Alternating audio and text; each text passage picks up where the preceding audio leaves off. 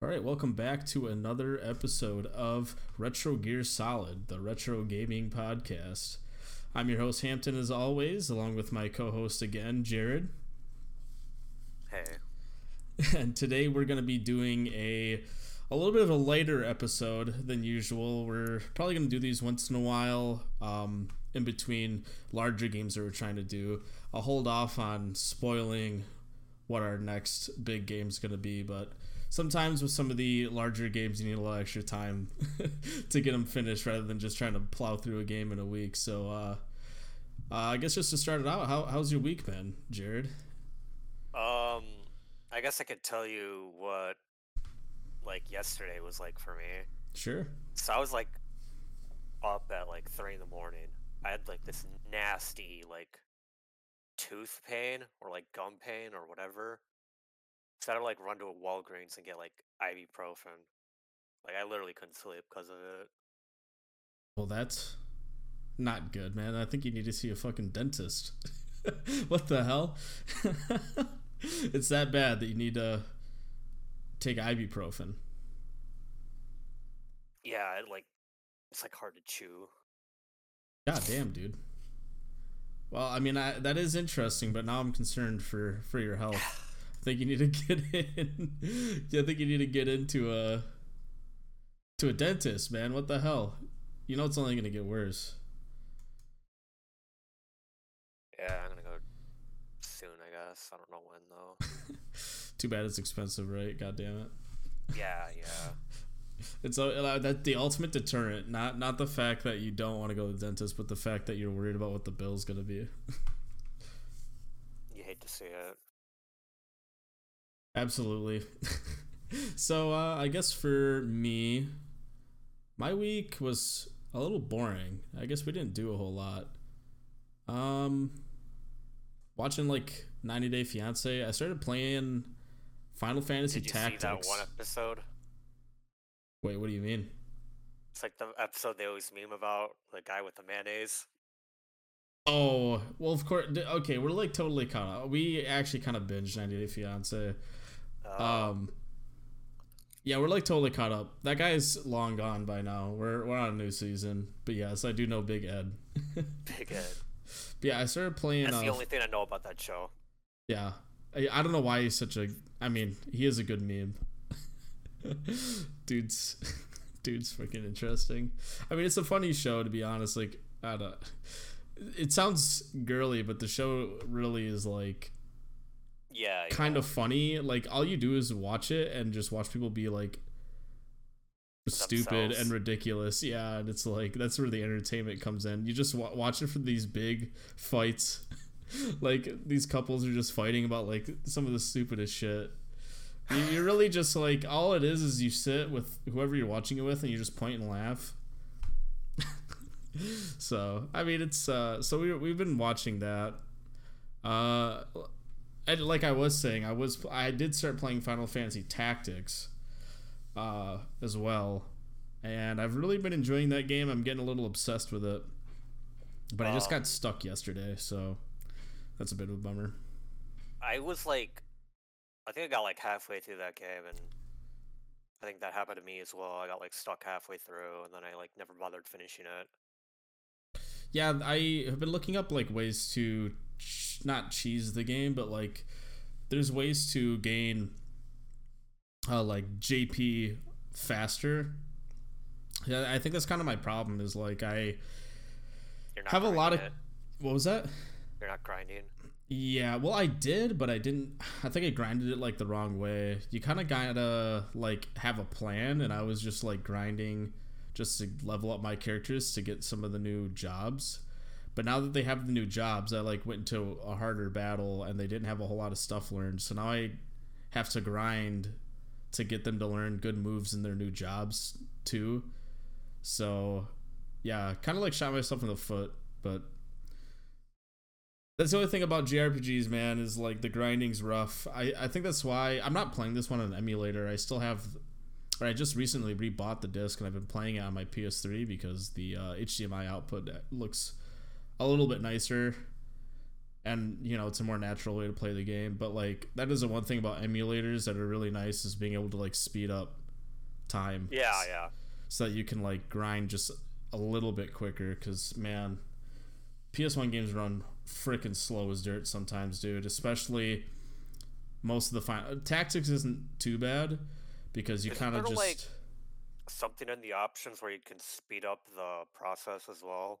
There's a couple like things you can edit, like you can turn off like animations for like certain moves and stuff like that. So it's kind of like in Pokemon, you can save a little bit of time, but it's still like a turn-based game, so they're like gotta wait your turn, bitch. Yeah, it's not too bad. You basically kind of like make it so that there's like one enemy left, and then you spam like an ability that costs no mana that gives you experience and JP every time it's casted. So you basically just corner the one character that's still alive, and you just keep spamming the ability like over and over and over again until you have until you're fucking ready to fall asleep, or you have enough JP or whatever it is, and then you're like done. So it's kind of a boring way, obviously, to grind, but like grinding is going to be boring no matter what. I'd rather make it faster. That's why I never finished the game. I never like grinded it either. I just played through it, and then it got really stuck. Not as bad as like other Final Fantasies, if I'm going to be honest. Like, because there's setups that you can do to like grind the JP and XP a lot faster and a lot easier, and there's also like an autoplay mode, so there's like another setup that isn't related to the one I just talked about, that's literally autoplay, where you set all your characters up and then you can let it auto run, and every time they attack they will gain XP and JP, and basically it'll run for like 5 hours or 6 hours or something, and after about like 6 hours after about 6 hours the enemies will finally die, and you'll just have like an ass load of points. So there's like an automated way too, but you got to be kind of further into the game. You got to be a lot higher of a level to pull it off. Yeah, I haven't been playing any games really. Well, that's not good this week. You got to catch up then for next week, otherwise we're gonna be in trouble, huh? Well, I'm like halfway through the game. Like, I had an old save file, so I should be fine. Yeah, I suppose, huh? You just gotta grind a little more. Well, anyways, I think that's probably enough for the intro bit. Now we can get into the real discussion here. N64 versus PlayStation 1, the age-old, which one is truly the better console? I think in most people's hearts, people know what is the better console. I'm not gonna disclose which one that is, but I thought we would start out with talking about like the hardware between the two, and I'm more of the PlayStation 1 expert, so I'll be taking more of the side of the PlayStation, and you'll be taking more of the side of the Nintendo 64. I mean, I'm just gonna glaze over. I'm not gonna get into like RAM and like all the other like nitty gritty stuff in the actual console itself. But the PlayStation 1, obviously being disk-based, holds plenty of data, more than most of the N64 cartridges. It can play audio files at a much higher quality. And like, even when you were running out of data, obviously most people know this, that 90% of the games were using like multi-disc. Was it 90%? It wasn't 90% of the games, but like, if you think about any of like the very popular games, or games that people still are games are still sought after even nowadays, I would say probably half of them are probably like at least double disc. Obviously there's a lot of like okay games and smaller games that use single, but I feel like any of the big releases were usually the big double discs, at least, if not like there's some that went up to like, I think the game that had the most discs was Riven, the sequel to Myst, and I think that had 6 discs to play that whole game on the PS1. I remember I had like the computer version of Riven. It has like 5 or 6 discs. Yeah, The computer version does too. yeah. There's computer games at that time also had that issue where you had like a bunch of discs. Yeah, CD-ROMs, man, I think they only held like 253 megabytes or something like that. I don't know the exact number, so don't quote me on it, but they held a like much smaller amount of data than they hold now, because I think a Blu-ray disc is like 100 and something gigs or something crazy like that, maybe 60 something gigs for each disc. But yeah, I mean, we've come a long way in terms of disc-based gaming. Yeah, for the N64, most cards hold like, what was it, 8 gig or whatever, and there's some that hold like 64, like Resident Evil 2 I don't think any of them held a gig. or megs or whatever. Yeah, I think they were like 100 something megabytes. Yeah, something like that. Yeah, the math on them is a bit strange, and I think every cartridge is a little bit different, and a lot of cartridges were designed differently too. Like sometimes they would put like different hardware kind of like in the chip design to do like certain things. So I think you'll see a lot of common issues across like most games with the N64, such as like you had to like the bitmap compression is like one of the biggest issues. Like you'll see like the walls and stuff in most games, and it looks like they're stretched out, and it looks kind of like murky and blurry and stuff like that. Yeah, I think that was a problem with both consoles especially, but like certain aspects of the N64 were a lot worse. And actually I have like another interesting design difference between the two, but I'll let you finish your point first. So yeah, everything looks stretched, blurry, murky. I don't think the N64's like potential was ever really fully utilized because of the limitations of what a cart is. Yeah, I think that's a point to be made, and I actually have a point on that I'll talk about after the design aspects of the two, but talk about like the polygons and the textures and stuff like that. An interesting thing I heard while listening to a different podcast was that the Nintendo 64 was apparently a lot better at making like larger polygons, if that makes sense. So basically, like if you go to like Bob-omb Field, you would have like this huge triangle, and then it attaches to another huge triangle, right? Where the PlayStation 1 was a lot better at like smaller polygons. So you couldn't make these like huge triangles to cover like surface area. It had to be made up of a lot more smaller triangles, which obviously uses up more, hardware. So it is kind of interesting when you look at the two, especially early on in the two eras. You can see a lot of N64 games do much better when it comes to rendering like longer distances. Like Mario 64, you can see like really, really far. And obviously, like, there's cases in both consoles where the fog distance and stuff like that is terrible. Like, for the Nintendo 64, Turok especially is really, really bad, yeah. But I think you get the problem with the fog distance a lot more frequently on the PlayStation than you do on the Nintendo 64 because of those polygon differences. But, because the PlayStation was better at making smaller polygons, you had models that were a lot more fleshed out, I think, than what the Nintendo 64 typically was doing.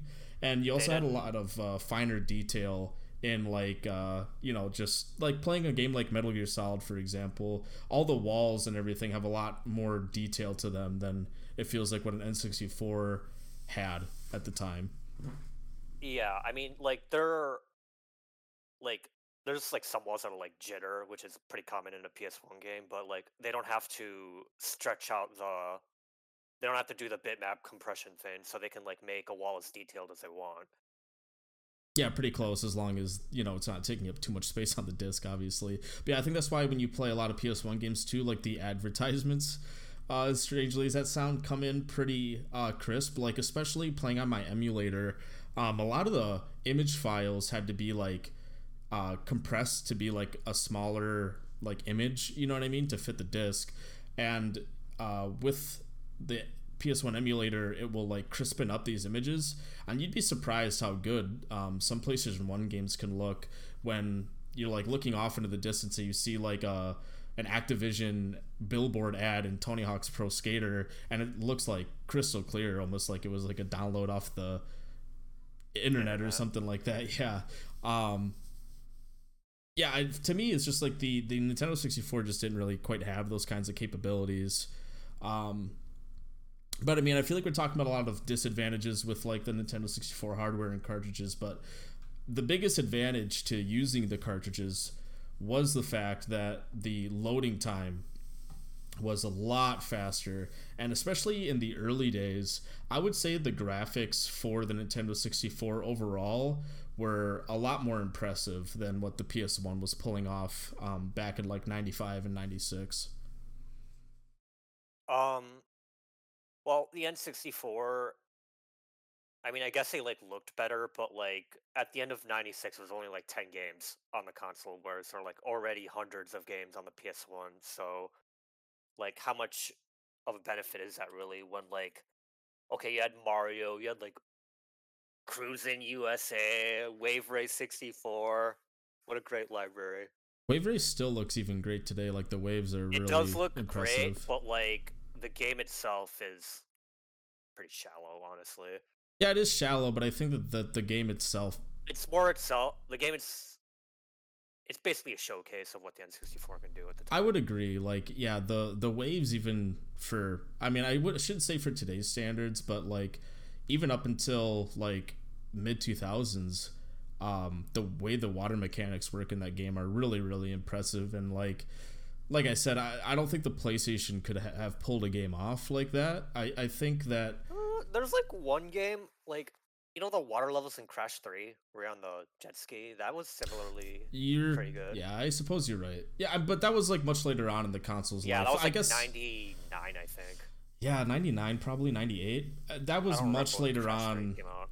in the console's lifespan, but I think that kind of is what Also, I was Crash 3 is a getting much at. better game.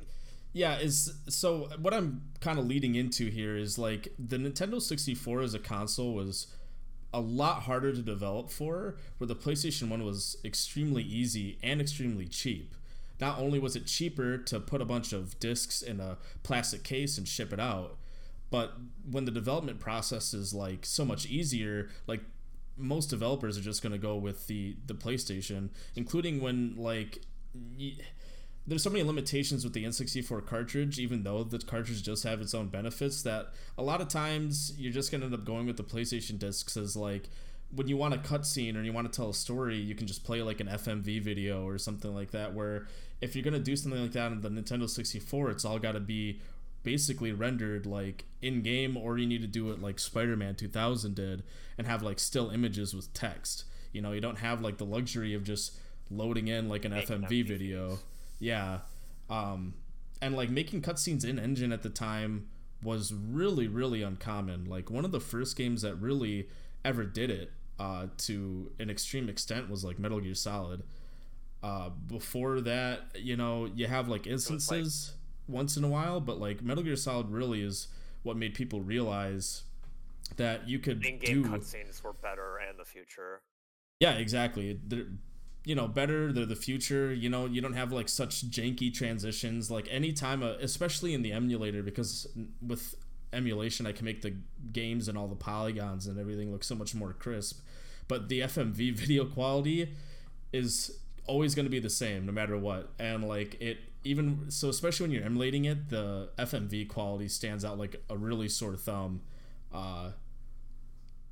Nowadays compared to even how it was back then. What was impressive back then nowadays looks really really cringe. Yeah, FMVs are definitely a product of their time.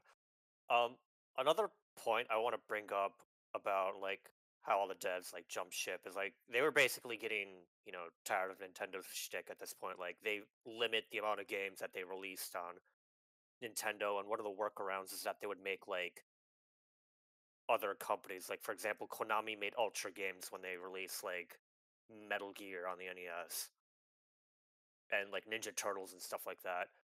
And they were basically sick of doing that and having to deal with Nintendo's like rules regarding like third-party games, and Sony was a lot more like lenient. So that was definitely a big motivator on why like almost every third-party company like jumped ship. Like it was, I don't think I'll ever see another mass exodus like that ever again. Yeah, it really was like Nintendo putting their foot down at the time, you know, like they were like, nope, this has worked for us. We the reason why we are even a company is because you have this Nintendo seal of approval. We didn't make the same mistakes as the Atari did. Yeah, it's like we're not sabotaging ourselves, you know. This is our shtick. This is what we're gonna do. No, we're not going to disc-based gaming. We're going to do cartridges, and we'll fuck over like multiple different disc-based companies like Philips and Sony along the way as we continue to like keep our feet in the ground. I would say like even though overall the Nintendo 64 was a success, I think like in terms of, you know, the way that they were handling things with other companies, especially at the time, was extremely poor, and I think it's probably one of the biggest mistakes in Nintendo's history, because later on down the line, not only did they lose to the PlayStation during this era because of that, they lost the PlayStation 2. I mean, they didn't really come back until like the Wii happened, and the Wii really was like more of an anomaly rather than something that could be easily replicable, if that makes sense. They created their own worst nightmare. Yeah, also, basically. Like,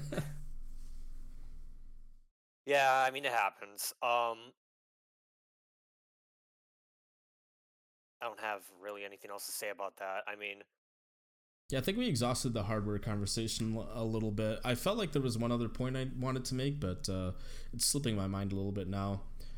Maybe I'll think about it later, but I suppose let's get into like the real meat of it, the content here, and talk about like the individual games, because, you know, even though we've already kind of expressed like the hardware differences and how, you know, ultimately I think Sony's model shaped up to be the superior model, even though I think there are instances where the Nintendo 64 ends up really shining depending on like the game and how, you know, committed like the development team is, just because of how difficult the hardware was to make a game for, but how much potential it had.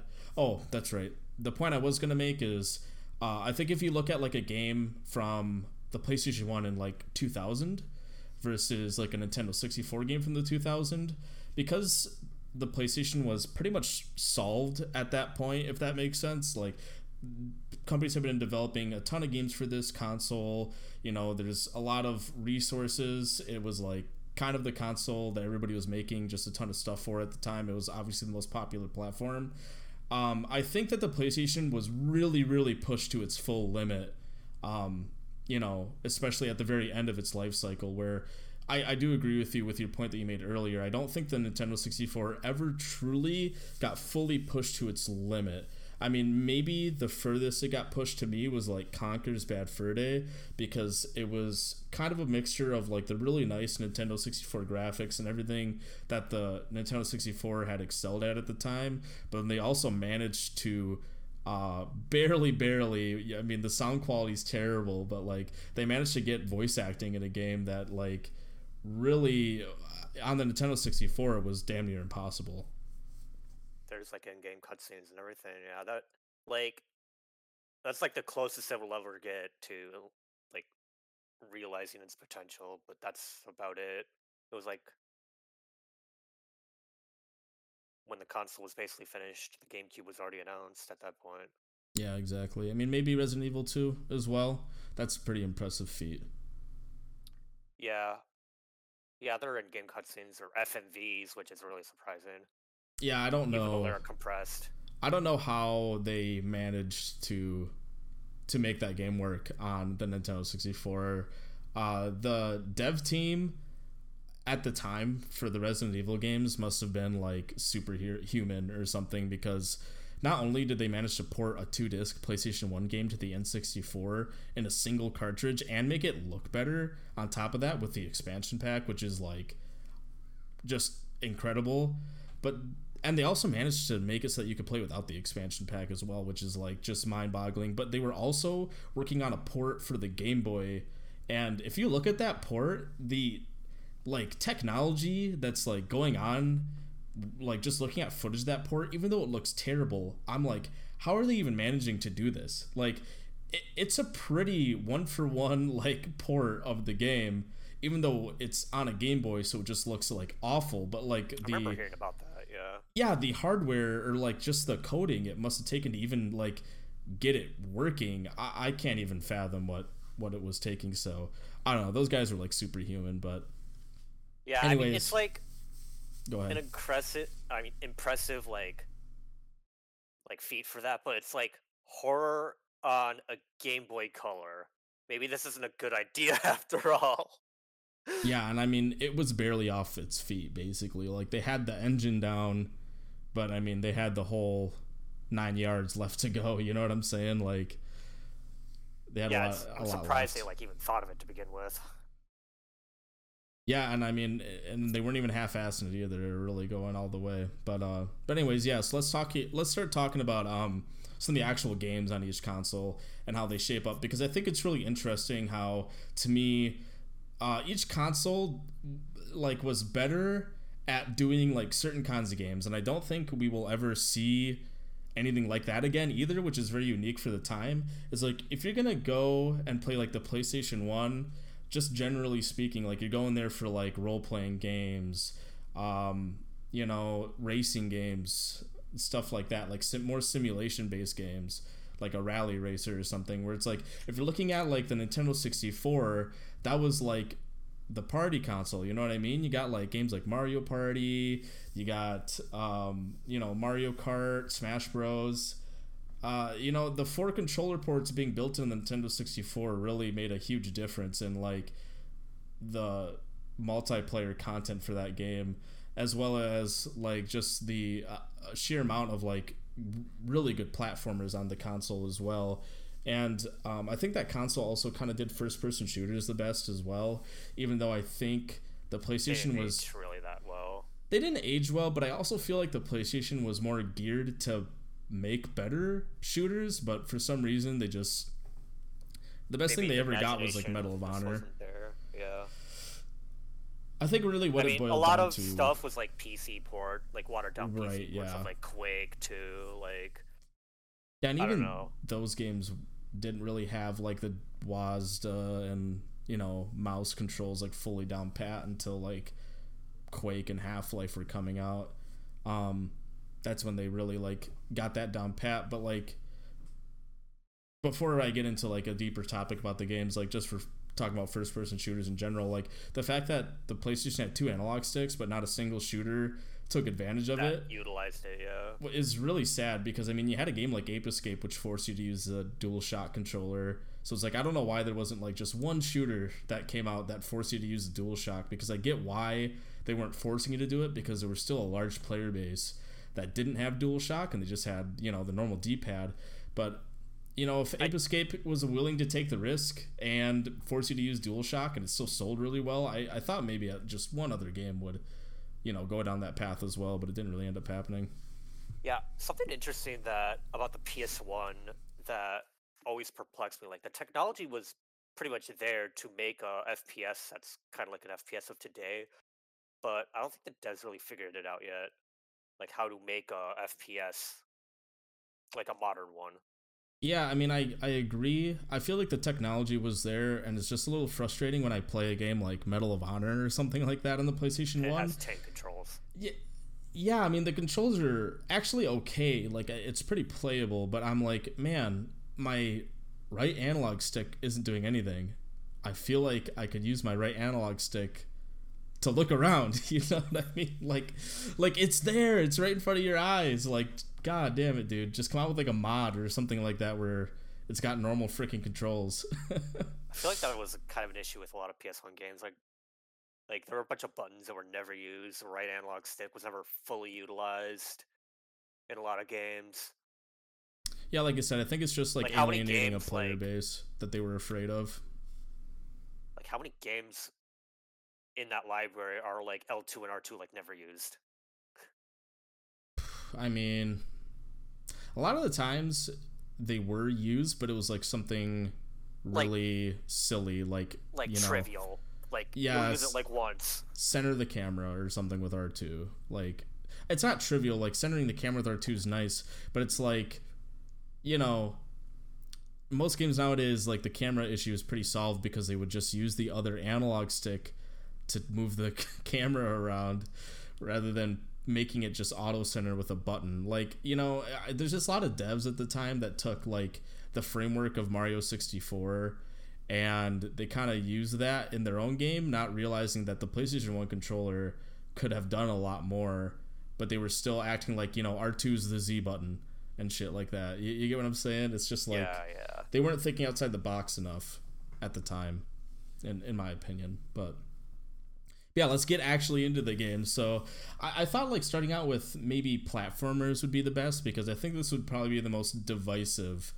to talk about in terms of just the quality of both consoles. Platformers are really, really high, and I think nostalgia makes me have a preference for one, and I think nostalgia also makes other people, and maybe even you, have a nostalgia for the other. But what do you think about the quality of platformers on the Nintendo 64 console? I think it comes down to preference, really, and nostalgia, like waxing it. I actually played Crash first before Mario 64. And there's just like a solid amount. Like, there's Spyro. There's just like so many other stuff. I mean, the N64 like has both banjos. It has obviously Conker, Mario, Donkey Jesus, Kong what else? 64. Yeah, a lot of people don't like that game, actually. Yeah, I mean, it's kind of like a banjo if it had too much going on. Yeah, I don't know, like the Donkey Kong countries on Super NES are like way better. Yeah, I think like the thing is like, I don't think and I could be proven wrong by somebody else, but I don't think that the Nintendo 64 was really doing like any 2D games anymore at the time. Like, everything was couple, 3D, but like the PlayStation, if you're going to talk about like pure platformers, had a lot more like traditional, just straight up 2D platformers on the console. You had weird games like Pandemonium, which was like a 2.5D. You had a game like Tomba, which was also like 2.5D, but I would say also was like mainly 2D. And Tomba is actually a great platformer when you boil it down. And those are like kind of niche titles, obviously, but I can't even think of very niche titles for the N64. There's that one like samurai game. I think you played it quite a bit. It's like Brave Fencer Musashi, or I know that's a game, but I don't know what you're talking about, actually. it's pretty difficult. It's you can swap between characters. It's got like this. Oh, Goemon? Goemon, yeah. There's I do believe that there's PlayStation as well. I was gonna say I do believe there's, but they're different games from what I remember. Yeah. And I think some people prefer the Nintendo 64 version, but sometimes it's kind of weird. I take people's opinions with a grain of salt, because a lot of people that peruse the online forums and stuff end up being like Nintendo fanboys a little bit. And like, not to call people out, but sometimes I feel like when there's like equal games on like both consoles or something like that, they gravitate towards one. Yeah, the Nintendo version, it seems like a lot of the time, and I'm like, I mean, is that version really better, or are you just saying that because you prefer the Nintendo 64? You get what I mean? So, but yeah, they're very similar games, but I think that's really the only like 2D platformer I can think of on the Nintendo 64. Kirby is actually like, it's like 2.5D. It's like, Kirby 64 it's rendered in good. 3D, but you can only move in the line. Yeah, I just think I think that the PlayStation wins out when it comes to 2D platformers by quite a country mile, because Kirby 64 is really the only one that I can think of, and I played a good chunk of that game, and like I love Kirby. Like, I'm the biggest advocate for Kirby ever. I own almost all of them. I have like the classic Kirby games on the Game Boy and Game Boy Advance, but the 64 one never really did it for me, man. Like, it's just a little. There's not enough like going on. Like the old 2D games had just so much love and art, and like the sprites are just so vibrant, and it felt like when they switched everything to be like a 3D model, and the backgrounds just didn't translate as well, and like the models didn't really have as much expressiveness, which is weird enough because you'd think it'd be better in 3D, but it just kind of looked off. There's like one level where that's an exception, but other than that, yeah, I'd agree with you on Kirby. Oh, there's another 2D platformer, but I don't actually like it. Yoshi's Story.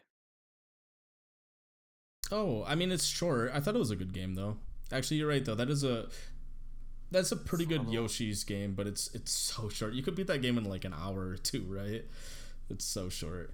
Yeah, Yoshi's Island on Super NES is better. Yeah. Yeah, for sure. But, I think anybody would agree 2D with that. platformers, like, I do think the PlayStation has like a lot more going for it. I mean, 3D, it's contentious, but like you do have Klonoa too on the PlayStation 1, even though it's really hard to get your hands on. If you want to get it on the PS3 store or emulate it, dude, it's you also had an a great opportunity to get 2D it. one. It was like $20 too. Too bad it burned in the old Dan's video fire of like, what was that, 2010? What a tragedy. Yeah, that game's worth like $700 now. I looked it up recently on eBay. Yep. Dude, I saw it on the shelf. It was like $20. I know. It eats away at my soul, like, regularly. I still think about that game. It's so tragic. I think you had games like Digimon World there too, which is like a $60 game. It's kind of sad because there's like, it is really, really sad because if you think about probably the amount of copies of Klonoa exist out in the world, it's got to be like, who knows how many copies were really made, but for it to be a $700 game, it couldn't have been more than like 10,000 or something. And to have one of the 10,000 be, melted down and in a dump somewhere is, brings a tear to my eye. A little bit. I miss that store, man. It's a tragedy. Yeah, we used to go there like every day. But yeah, what other genres do you want to talk about? Well, let's just move on to the 3D ones a little bit. Like if I were to go 1-to-1, most of the 3D platformers on the PlayStation kind of suck. It's really the 3 Crash games and the 3 Spyro games, right? And then you're kind of against the lineup of Mario 64, Banjos 1 and 2, Conquer. I feel like there's a big one we're missing. Rocket Robot on Wheels, maybe? Dude, I love Rocket. Yeah, that's one of them. That's a good game. I love Rocket Robot on Wheels. DK64, obviously, too. I'm not counting that. Oh, man, you hate it that much. I think some people would say it's one of their favorites in the franchise. They really like it over Donkey Kong Country? Gross. Yeah, man. I don't know. Well, not over Donkey Kong Country, but I think that there's some people that grew up with it. Yeah, I don't know. It's just, it's too long. For me, it takes collectathon to the extreme, which I don't like. Yeah. For me, I do prefer Spyro the Dragon. So Spyro the Dragon, I think, is the closest model to like the Banjo model. And I do prefer the Spyro take on it a little bit more, because even like the Banjo games get a little bit too collectathon-y. Like you load into your first level in like the first Banjo game, and there's like 6 different kinds of things you can collect. And Spyro is very condensed. You kind of just like walk into a level and you're just expected to collect gems, orbs, and orbs in later games were eggs. In the first Spyro, you just basically collect gems. There's really almost nothing else outside of like a few egg runners on select levels. But I think the fact that the Spyro games have less to collect, but it still gets like the same job done that Banjo's doing, makes Spyro the Dragon edge out over like Banjo or DK64 for me. Yeah, I never actually finished either of the Banjos. I don't Yeah, know, I it's just got kind of stuck in hard. them. Yeah, there's just a lot I'll to. have to get to it someday. Yeah, there's just a lot that you need to grab. Like I can sit and I can 100% a Spyro game in a day, and like some people would see that as maybe a downside, but like for me it's a positive when because I don't have that much time to play games most of the time. So if I can finish a game in a day, it makes me feel a little Hell more yeah. accomplished, like a day or two. Um, I'm sure people who are like practice can probably do the same thing with like the Banjos, but like I don't like know. I just don't know the game, so yeah, and then if you were to like compare like the Crash trilogy to probably Mario 64, it's really quality over quantity, I guess. Like I don't necessarily prefer Crash over Mario 64. I don't know. Especially the Crashes, first game, but it's a I think different 2 and 3 are experience. very good games. Yeah, they're it's also a different kind of game too. I think that's what's unique about Crash Bandicoot is to me, all these games are doing like the 2.5 3D kind of gameplay had it wrong, and Crash Bandicoot got it right. Like when you just have Yeah. the behind the back linear platforming, it's got the same feel as like a traditional 2D platformer in a 3D space.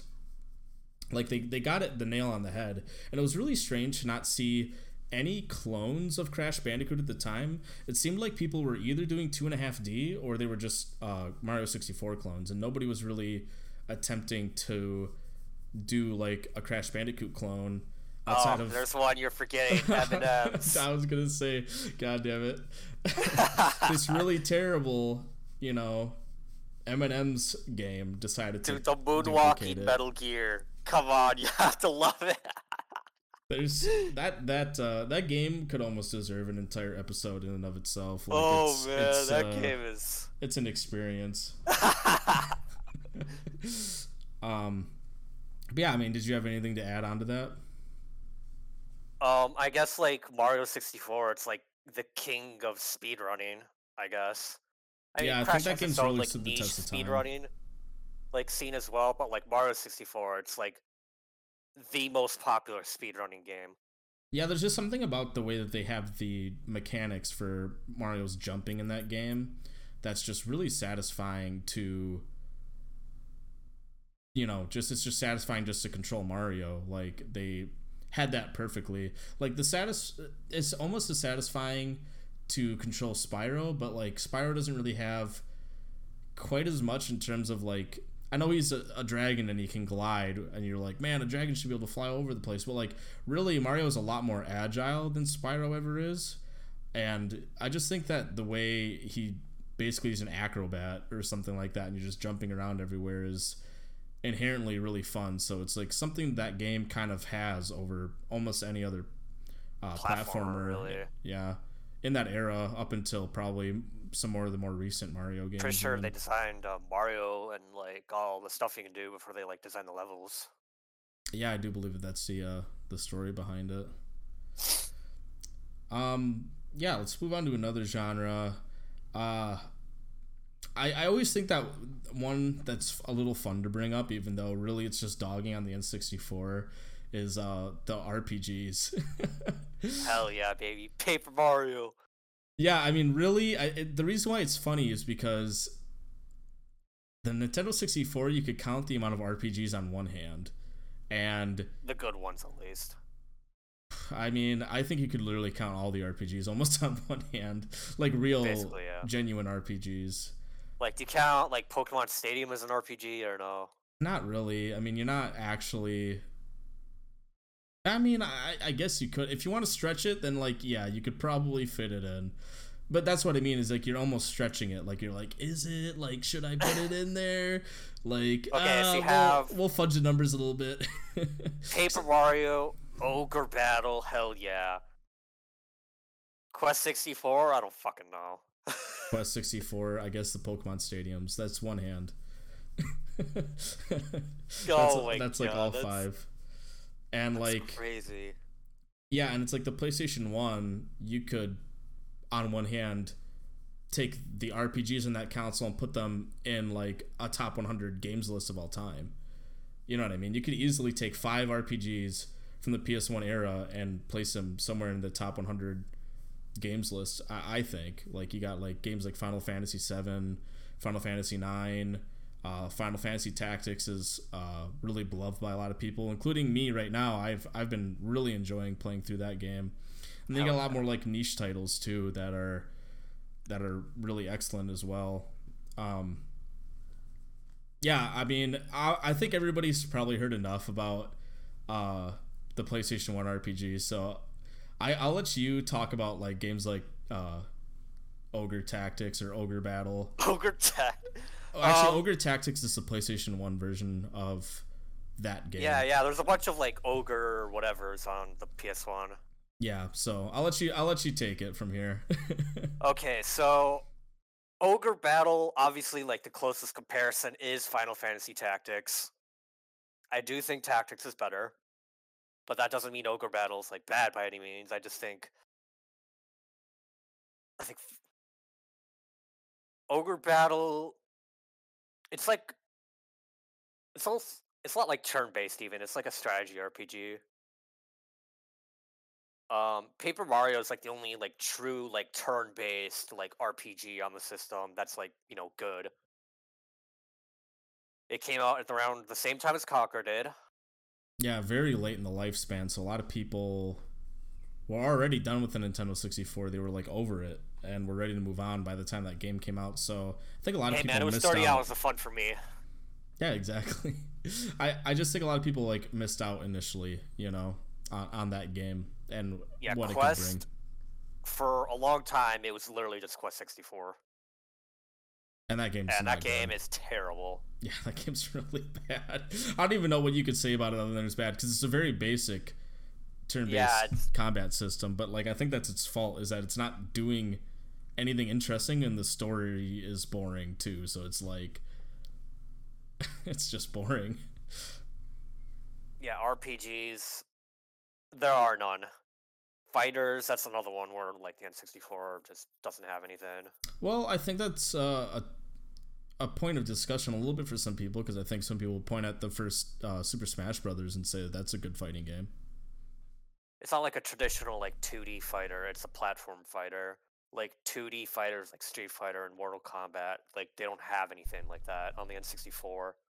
I think a good argument you can make though is that it's the only true like 4-player fighting game of the era. I don't even think that there's really any 4-player fighting games now. Even like Smash Bros still kind of holds. That Nintendo All-Stars Brawl, baby. I'm gonna be a SpongeBob maid. You mean the Sony or PlayStation All-Stars? Gosh. No, like there's gonna be a not Nintendo. I mean Nickelodeon. Oh, Nickelodeon, right? Yeah. I'm gonna be a SpongeBob maid. Yeah.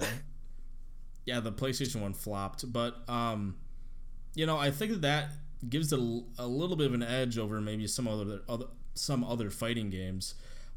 Personally, I would prefer playing Tekken 3, and it's still a great party game, because I mean a lot of the times if you're gonna bust out a game like Tekken 3 with a bunch of friends around, it's a little more of a competitive environment, right? So you bust that game out, you play a game like King of the Hill or something, right, where two people play, and whoever wins keeps the controller, whoever loses passes it off, and you just keep kind of playing like that for however long you want to play for. That's usually the way that I used to play it back in the day. But Mario 64 is a lot more casual. Anybody can pick it up and play it. You can get 4 people to play. Everybody's screaming and having fun. It's a different feel, and it's something that the PlayStation is missing out on. What was that? Yeah, I mean, you need the multi-tap, which, I mean, why do you need an extension? I mean, even if you have one, you can't even do it. There's a lot of games that were not compatible with that multi-tap. Interesting. That's crazy. Enough. I mean, the PS2 like had games with it, but like I guess the PS1 didn't. Yeah, I don't think a lot of games on the PlayStation 1 could handle 4 people being on the screen at once. Where the Nintendo 64 was built for it. It was like a one-trick pony that was like really, really good at that one trick. Yeah, like the party games on it are like insane. Yeah, it's basically uncomparable, but I think it's a preference thing. Like, I think that you could say that there's some people out there that would prefer to play a more casual Smash Bros. Game, and there's some people out there like me that really like the technicality of like a Tekken game, But I think that's really where it ends. There was like a Mortal Kombat game on both consoles that sucked, so that's about it. Mortal Kombat 4, I think. I thought it was, yeah, I think it's 4. There's also like that Sub-Zero game that's just Oh trash. yeah, Sub-Zero Mythologies. It's not even really a fighting game. It's like take the shitty, people wouldn't say it's shitty, but take like the crummy like extra arcade mode or whatever the hell that was in like the lore. Yeah, and then it was like, what was it? I think it was like a infinite thing where you could just keep like running and fighting enemies or something until like you got a high score. I think Tekken has a similar mode, but imagine just taking that and turning it into a video game. Like take the like it's just terrible. But yeah, I think another thing that it's kind of going to be the same song and dance, right? Like if you talk about the racing games, I think N64 had a plethora of racing games that are mostly mediocre. I think that a lot of them are good. I mean, you have obviously Mario 64 and Diddy Kong Racing. Diddy Kong 64. Diddy Kong Racing is like one of the most beloved things on the system.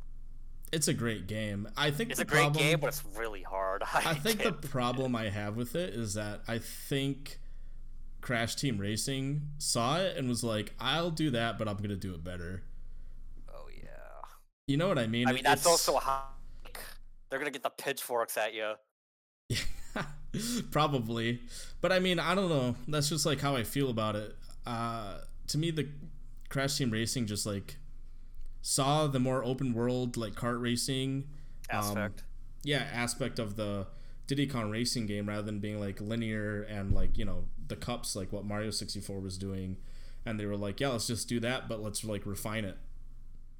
And that's exactly what they did, and I think overall it ends up being a better experience than what Diddy Kong Racing has, even though Diddy Kong Racing is also one of my favorite kart racers of all time. It's just kind of like they were the first ones to do it, and Crash Team Racing was kind of like the game that took it and, you know, brought it to basically perfection. I don't really know how much better Crash Team Racing could have been. It's like one of the to me it's like the best kart racer of all time outside of like maybe Mario Kart 8 right now or something like that, or like Double Dash. I don't know why, but I do see like Diddy Kong Racing like speedrun races, like two people like racing each other, like a lot, like on YouTube and Twitch and stuff. Yeah, I mean, it's a great game to speedrun too. There's a lot of glitches and stuff in it. Yeah, I think a lot of people have it close to their heart too. So, I mean, I think a lot of like the way speedrunning games work is if it's like not only like culturally popular, but it's got a lot of like fun glitches and stuff that you can do too. It just kind of has this like perfect hodgepodge to make like a popular speedrunning game. Like, and I think Diddy Kong is one of those games. See, I mean, so there's the big two, like Diddy Kong and Mario Kart, and then there's like F-Zero, which is the 60 frames. It's so crisp. F-Zero's great. I think another problem is that, like, once again, PlayStation took it, and I don't think they did it better though. But there is a Wipeout series on PlayStation, which is pretty comparable. N64 as well. Right.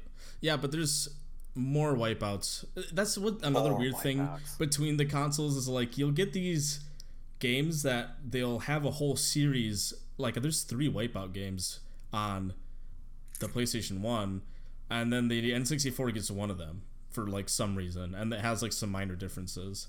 It's always a little strange, but yeah, I think like Wipeout 3 is probably the best out of the whole set, and I think that that's the thing that comes closest to F-Zero. But in my opinion, if you're talking about like a speedy, like just balls to the wall, like fast racer, I think F-Zero does it better than what Wipeout does. Yeah, the one on the GameCube's like better, but like this one's still good as well, F-Zero X. Then there's one racer that I thought would suck dick the moment I played it, but it like actually surprised me. It's called Beetle Adventure Racing. It's literally driving Volkswagen Beetles. I think I remember us both playing that, and it was good. I'm like, wait, look, graphics are pretty good. It controls well enough. Like, what the fuck? This game's actually good. Yeah, a game that has like no business actually being a good game ends up being like. Yeah, it's literally just like a shameless product placement of the Volkswagen Beetle, but it's like, wait. I mean, it's kind of like actually another good kart racer on the console that I think we're forgetting about is like that Mickey Speedway Racing or whatever, and it's like using the same engine as the Diddy Kong Racing game, and that one's actually really good too, just because it's basically Diddy Kong Racing with more tracks and Disney. and Disney characters. Yeah, it's one of the rare games. There's 11 of them. And a lot of people say that that's the odd one out, but it's an alright game in its own right. Yeah, I mean, like I said, it's basically Diddy Kong Racing with Disney characters, and you know, I mean, the game's not as good, so I think that's all there really is to say about that one. But yeah, other than that, like, I don't really see any racers on the N64 that are really like worth talking about. A lot of like something about the N64, like a big bulk of its library is mediocre racing games. yeah, I mean, I think you could say that about both consoles, kind of. Like, there's a lot of racers on the PlayStation 1 too. There's a lot of like dirt biking games and like just random crap like that. But I think like where the PlayStation starts to edge out the Nintendo 64 in terms of its racers, because I think you could really prefer one or the other when it comes to like F-Zero or Wipeout, Crash Team Racing, Mario Kart, Diddy Kong. Like, I think like generally speaking, like the Nintendo 64 in terms of like the party kart racers and like even, you know, like F-Zero and stuff, Wave Race too, like it edges out PlayStation. But then when PlayStation starts to come back is when you talk about like the simulation racers. You have like Colin McRae Rally, which is like one of the, you know, most beloved rally games of all time. You have the Gran Turismo games, which is an ongoing series still to this day and one of the most beloved games in its era too, and very technically impressive for the time too, where like the Nintendo 64 for games like that wasn't even coming close. And I think it had some more arcade kind of rally games on it, but nothing that was supposed to be nothing like a pure simulation. Well, nothing like a pure simulation like Colin McRae was either. I mean, it had Excite Bike 64, but I don't know, that's like it. I don't know how much of a simulation that is. Yeah, I think that one's more arcadey too. I mean, it's good, and like some of the rally ones are good too, but I mean, you could also talk about like Ridge Racer being on PlayStation 2, you know, stuff like that if you're going to get more arcadey. Like, there's a lot of arcade ports on both, but if you're just looking at like the pure exclusives, you know, in terms of simulation, you're going to the PlayStation. I think for like party games like the kart racers, I think it's reasonable to say that PlayStation's lacking outside of one game, and that game can't even go 4-player, where, you know, Mario Kart can. So kind of depends on what you want to do. In the USA. Doesn't have cruising. The USA. Oh man, that game sucks, but that intro, baby. It's fun in a arcade. Yeah, I would say it's not as fun. Yeah, this is a time period where they couldn't quite like replicate the arcade experience yet. Cruising the USA is a prime example of that. Yeah, I don't know if there was a steering wheel attachment for the N64. There probably was, but I know that there was for the PlayStation 1. There isn't, to my knowledge. The PlayStation 1 is a little better in certain like aspects because of third-party controllers being made, like third-party steering wheels and stuff, which tries to help replicate that arcade experience a little bit. Oh yeah, the third-party N64 controllers suck. At least the ones made at the time. I mean, everything third-party at the time kind of sucked. I would say, like, what's weird is, like, Mad Catz at the time made pretty good stuff. Like, I had a Mad Catz steering wheel controller that lasted me a long time. And I had, like, a Mad Catz controller, too, that lasted a long time. But then, like, Mad Catz ended up being kind of garbage later on. Oh, you know what? My stepdad had a flight stick for a PS1 for, like, a flight simulator. Can't remember what it was, but, like... I think that was first party. It was like for Ace Combat 2, yeah, it was a first party. I was like, whoa. Yeah, I think it was bundled with Ace Combat 2, if I'm not mistaken. Yeah, it just seemed like the PlayStation were willing to do more accessories as well. I mean, if you really want to dive into accessories as well, like there's like games like Dance Dance Revolution, which use like the DDR dance pad that I think N64 is missing out on. There's Ace Combat with its flight simulator stick. There's even an arcade fighting stick for Tekken that came out at the time as well. There was also a mouse that you could use for games like Doom. I think there was a mouse for the N64 as well, but yeah, I mean, obviously the N64 also had peripherals, but they didn't have that many. Yeah, it seemed like the PlayStation was doing a little more because it was giving a little, probably once again, more leniency with the third-party stuff coming out at the time. It was kind of like how they needed an outside Rumble pack, and you couldn't even use like the memory pack at the same time as the Rumble pack without like taking it out. And then PlayStation, it's like PlayStation, every time like the N64 did something good, it was like PlayStation and the PlayStation developers looked at it and were like, all right, let's like do that, but do it a little bit better. Like, let's put the Rumble in the controller. Let's take their analog stick and put two of them and have like a much better layout on our controller. It's like, even the design of the original PlayStation controller without the analog sticks is basically like a slightly Super NES. Yeah, it's a Super NES, maybe arguably slightly improved because you added two more buttons on the shoulders and added like a little extra grip for the hands on the side. The only thing that maybe isn't an improvement is like the D-pad. I never was a big fan of the PlayStation 1 D-pad, but yeah, the N64 used the same D-pad from the Super NES days, but yeah, and it's great. It's just rarely used. Yeah, you're usually using analog stick for everything, so it's not too much of a benefit. A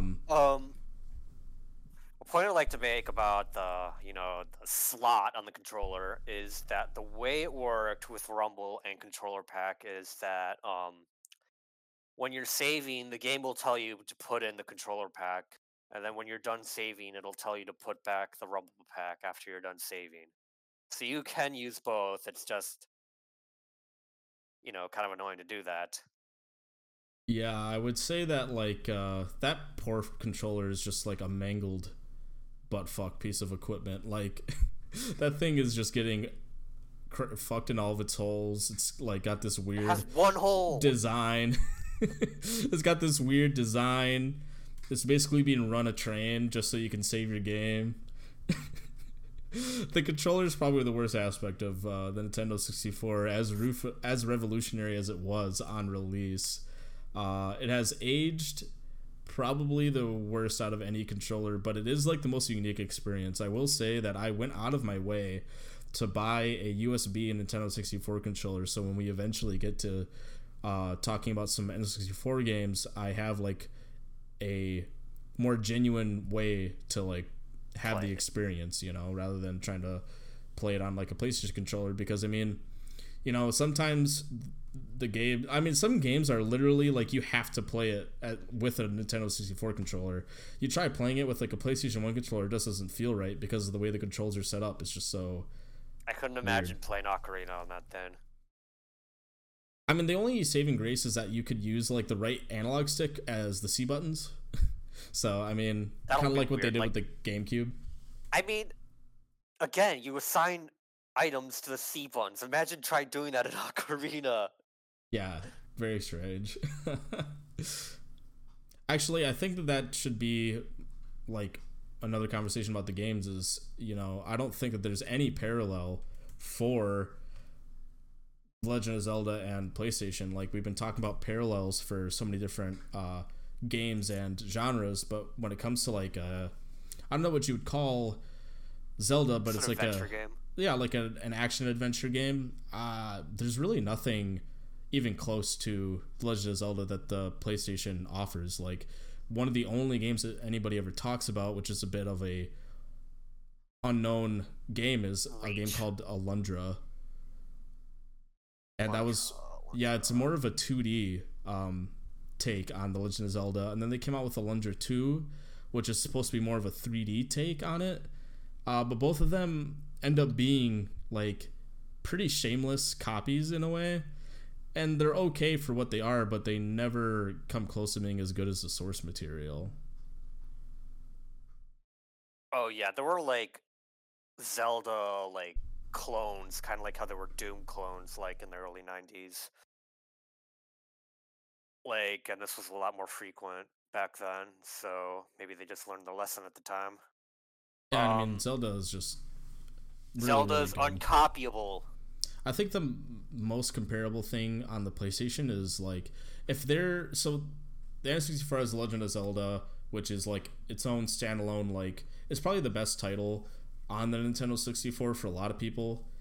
And like I think the only way that you can make the same parallel is talking about a game like Metal Gear Solid on the PlayStation 1, because both in terms of quality, right? Yeah, in terms of quality and in terms of the fact that it is like the exclusive experience. Like it's not like when I see somebody playing Mario 64 and I'm on my PlayStation, I'm like, oh man, I wish I could play something like that. At least I got like Crash Team Racing or something, right? There's like a parallel where I'm like, well, at least I got this, even though they have that. If that, you know what I mean? There's always like a compromise where it's like, when it comes to Metal Gear Solid, that is just a PlayStation game. There's nothing even close to remotely being close. Not even remotely I can't think of close. anything.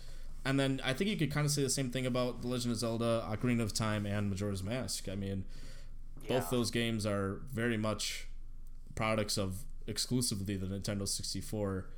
And both of them, I think a lot of people would argue that they got better in later entries. Like, I would say some people think that, you know, Metal Gear Solid 2 and 3 took what Metal Gear Solid did and made it even better. And then, like, same thing with, like, Ocarina and Majora's Mask. Like, you look at Twilight Princess and Wind Waker, and it kind of takes, like, the mechanics and brings them to their fullest extent. I still think Ocarina, Majora, and Metal Gear Solid are really fucking good games. Yeah, they're like timeless classics, and like I think anybody could just butt heads about which one they like better. Like I think both of us personally are huge Metal Gear Solid fanboys, so we would probably side more with Metal Gear Solid. Metal Gear Solid, yeah. But you know, I think anybody saying that they like Ocarina of Time or Majora's Mask more than Metal Gear Solid is like totally valid in that opinion. They are amazing games. Majora's Mask is probably my favorite Zelda. Yeah, I really like how different the story is compared to most traditional Zelda games. Zelda with the time limit, never before done or since. Not just that, I just think it's like the whole like ambiance of it all, like dread, and a lot of the stories are really sad and daunting as well. Like it's a very different look that I don't think Zelda had, you know, done before. I mean, we had a couple of games before Majora's Mask. There's like, you know, Link to the Past, Link's Awakening, Ocarina of Time, and like the original two Zelda games. And then to see like Zelda go so dark was very different. And then like immediately after that, the next Zelda game you get is Wind Waker, and like, well, I think there was Oracle of Seasons and the other Oracle of Ages. Which, you know, I guess I won't really count those, even though I was counting Link's Awakening. But yeah, basically the next 3D entry you get is Wind Waker, which is a complete 180 from what Majora's Mask is, with its like really bright colors and cel shaded graphics. Yeah. Yeah, it makes and Majora's Twilight Mask Princess stand out even does more. kind of like another 180, kind of. I mean, it's not as dark as Majora, but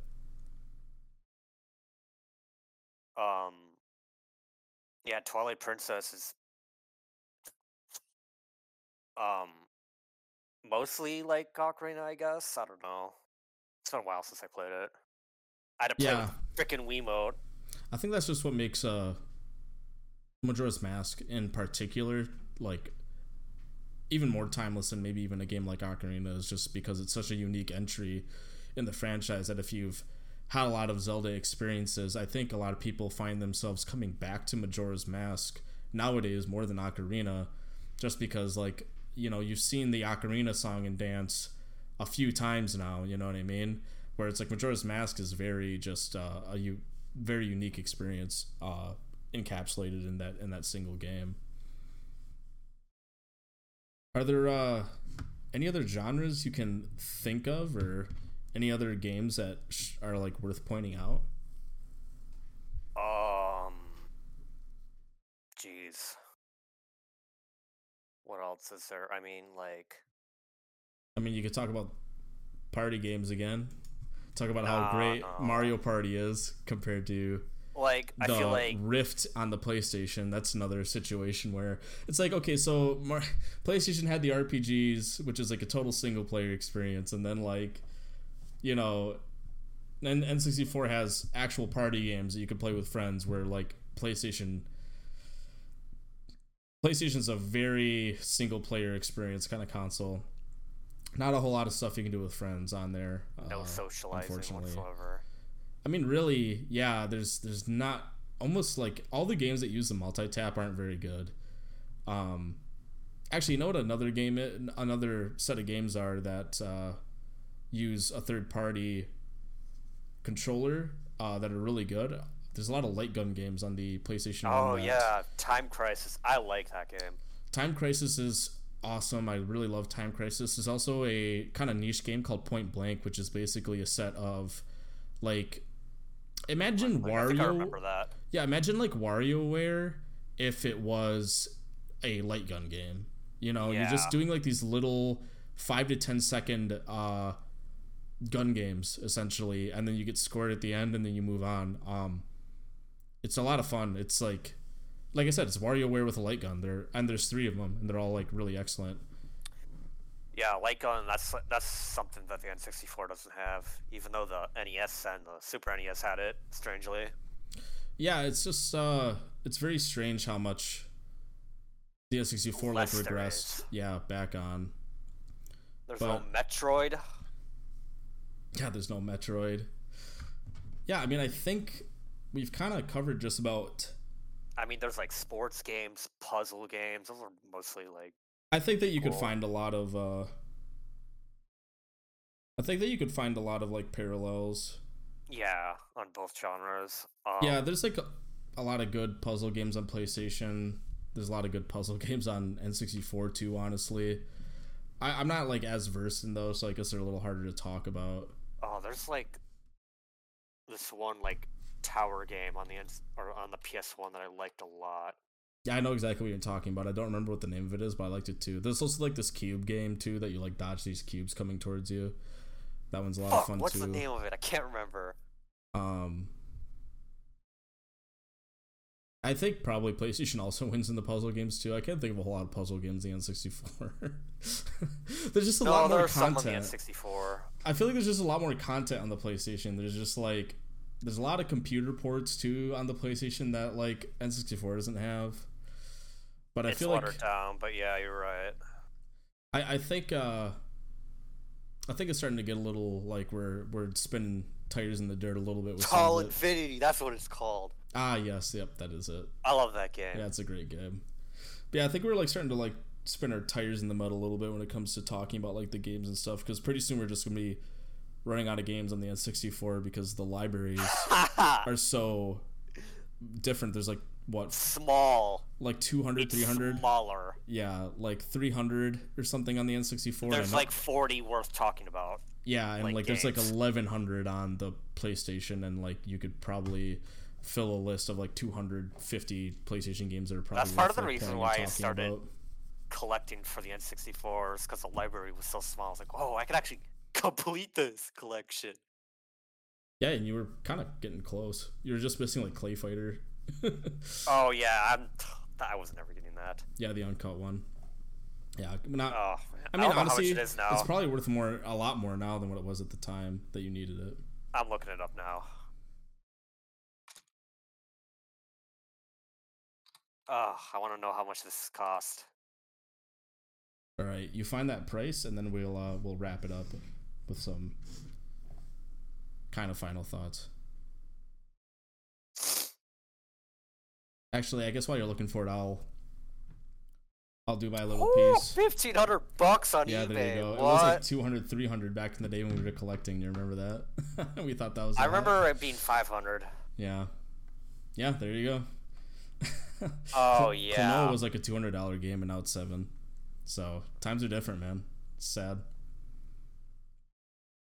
Yeah. Why is everything so much more expensive? I think overall, like when you get to the year about like 2001, a lot of people recognize that the PlayStation kind of won out in like most aspects, even though the Nintendo 64 obviously has a great array of games, especially their exclusives, with Rare and just first party stuff. with Rare and Nintendo. But then, like, you know, just the third-party support on the PlayStation is up, like, pushing them over the edge, and especially later on down the line when Nintendo was ready to start working on the GameCube, so the, you know, development team wasn't really working on a whole lot of first-party titles. You get this drought where it's just completely PlayStation dominated, and that kind of led the into... N64 experienced, like, game droughts a lot, where they would go, like, months without like a first or second party game, which is like what's basically carrying the system at this point. Yeah, exactly. And what little third party support it did have, it was, you know, not that good. Like, what's like the best third party game on the N64? That's not Rare. Well, I wouldn't really consider Rare like third party. It's more like second party because it was exclusively on like Nintendo at the time before it was bought out. Jeez, maybe there's probably a game by Konami that was good at the time. I mean, like Goemon, like that's Yeah, pretty good. something. I mean, like I guess Resident Evil 2, that's also pretty good. Harvest Moon 64, I guess. Yeah, I mean, there's a Harvest Moon game on the PlayStation that's also very good too. That's what I mean, is there's always like two versions, you know, where it's like if N64 is getting a good version of a third-party game, it's probably coming to the PlayStation too. Yeah. But yeah, do you have any For final... sure, all the games I just mentioned have PlayStation counterparts. Exactly. Do you have any final thoughts outside of that? No. All right. Well, I know it was a short one this time around, but like I said, I think once in a while we'll do a bit of a shorter podcast for when we're kind of revving up for a larger episode. I suppose I'll reveal it now. Next week, hopefully, as long as we can actually finish the game because it's extremely long, we'll be covering Final Fantasy IX in all of its glory. Yeah, it's a really excellent game, and I hope we can do it justice in the next part. So thank everybody for listening to us today, and I hope you check us out next time.